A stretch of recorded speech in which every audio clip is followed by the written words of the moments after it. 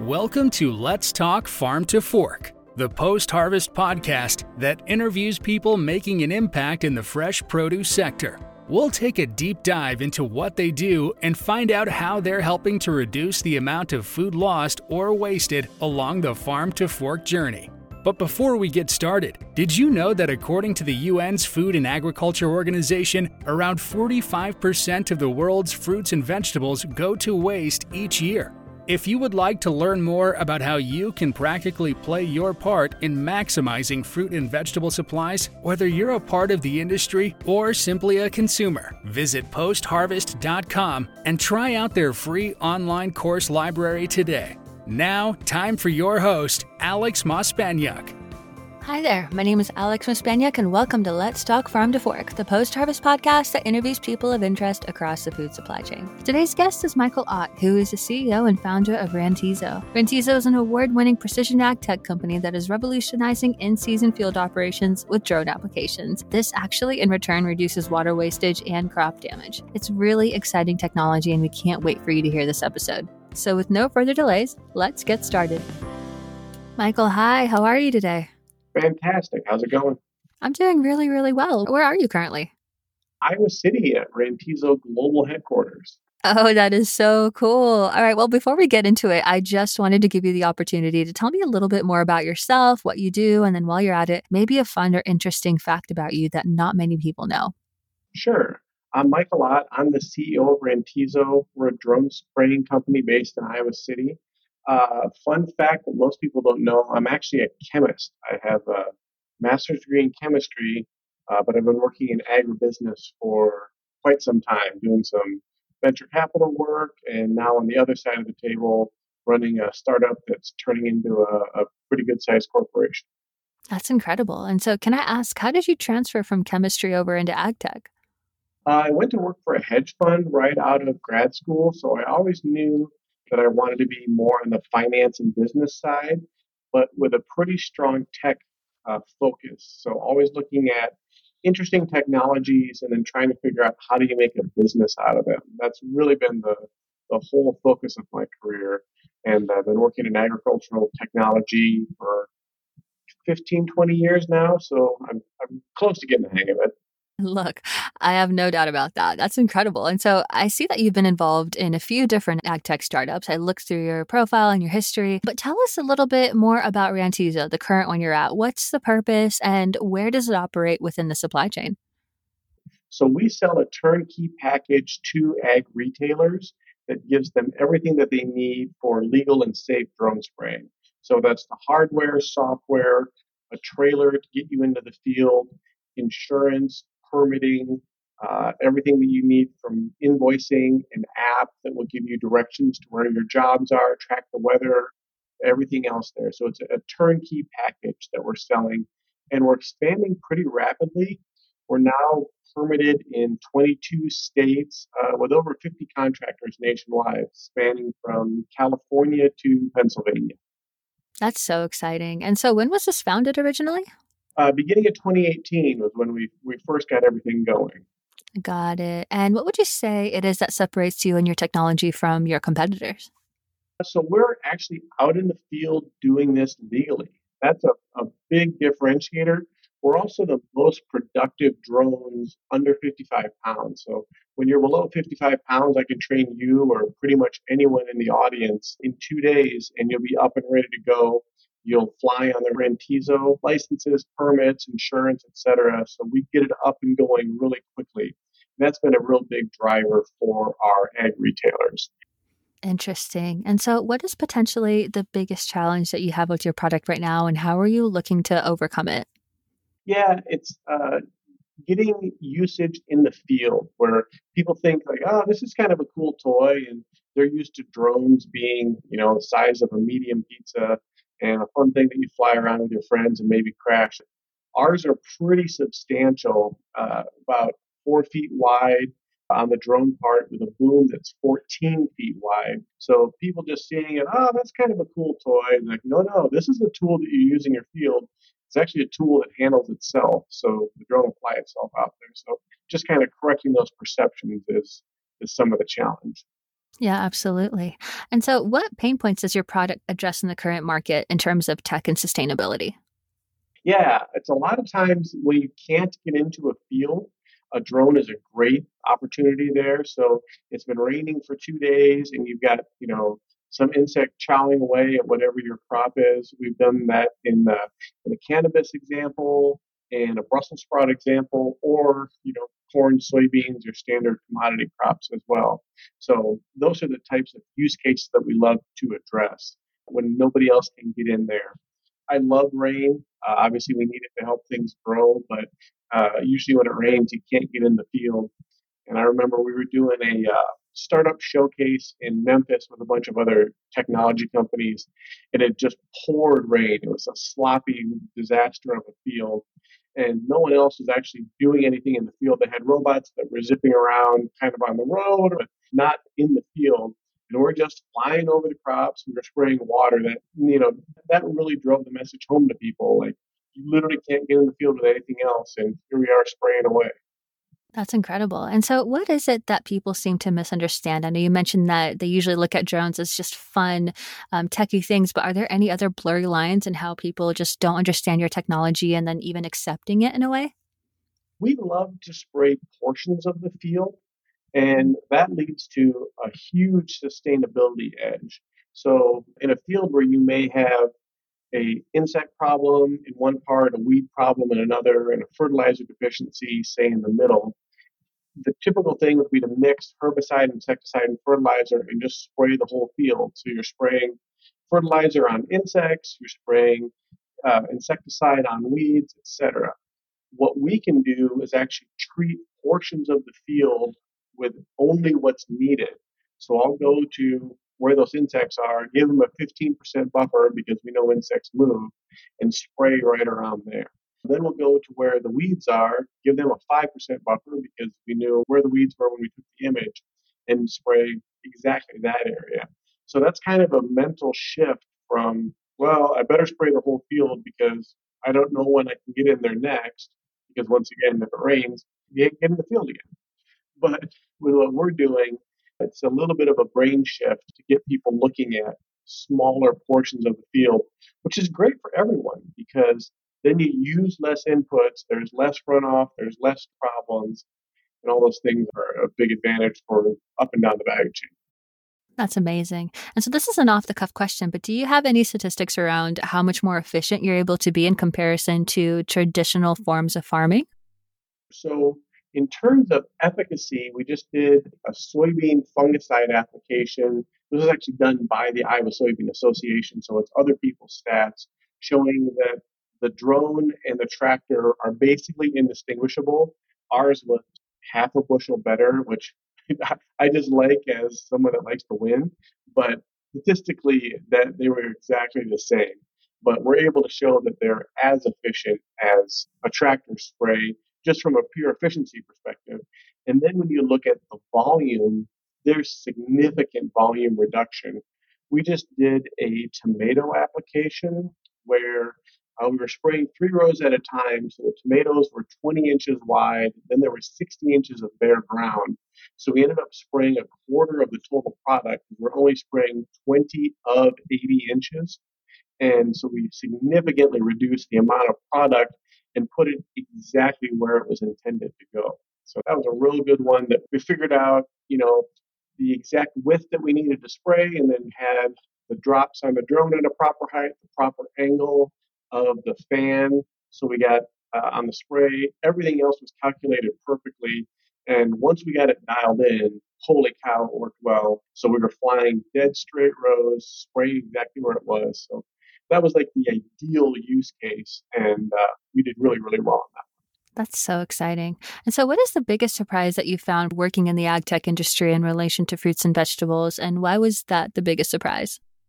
I think sometimes people will tell you a problem, and then when you provide a solution, they're like, nah, that can't work. We're just going to do it the way that we do it.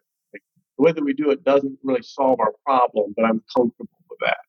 And that's a thing that's always, it always surprises me as we hear someone, okay, you've got an issue with labor, you've got an issue with overspray, you've got an issue that you can't get in the field.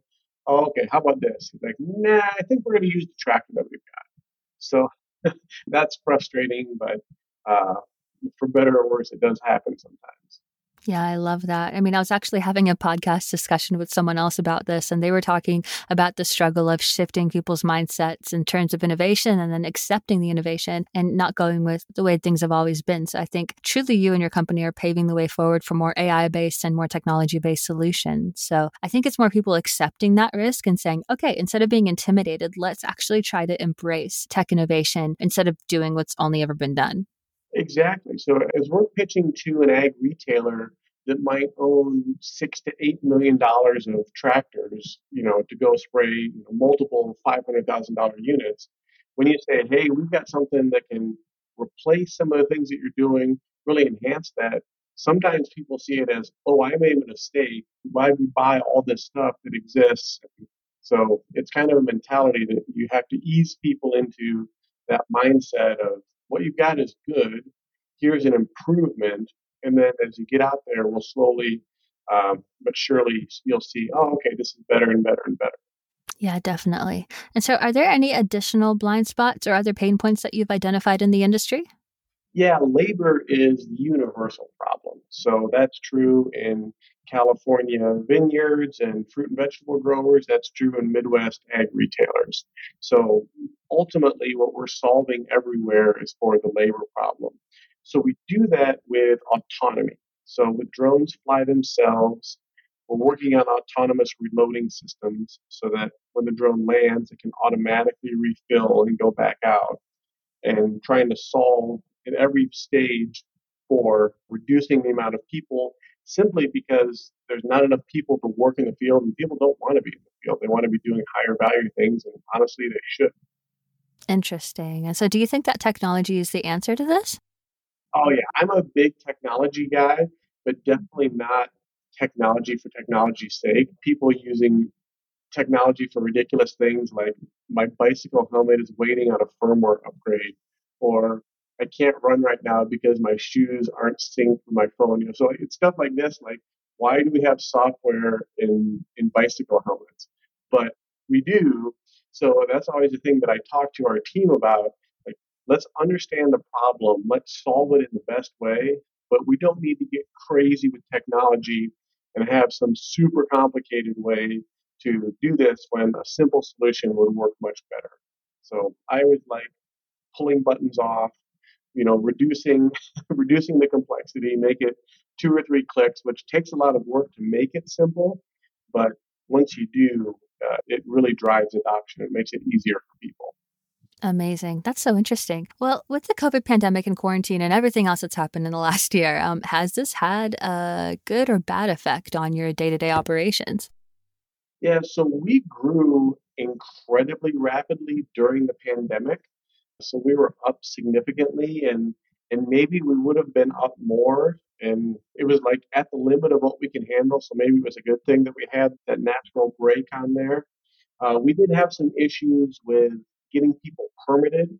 Like last year, you've got to pass your state pesticide applicator license in order to be ready to go.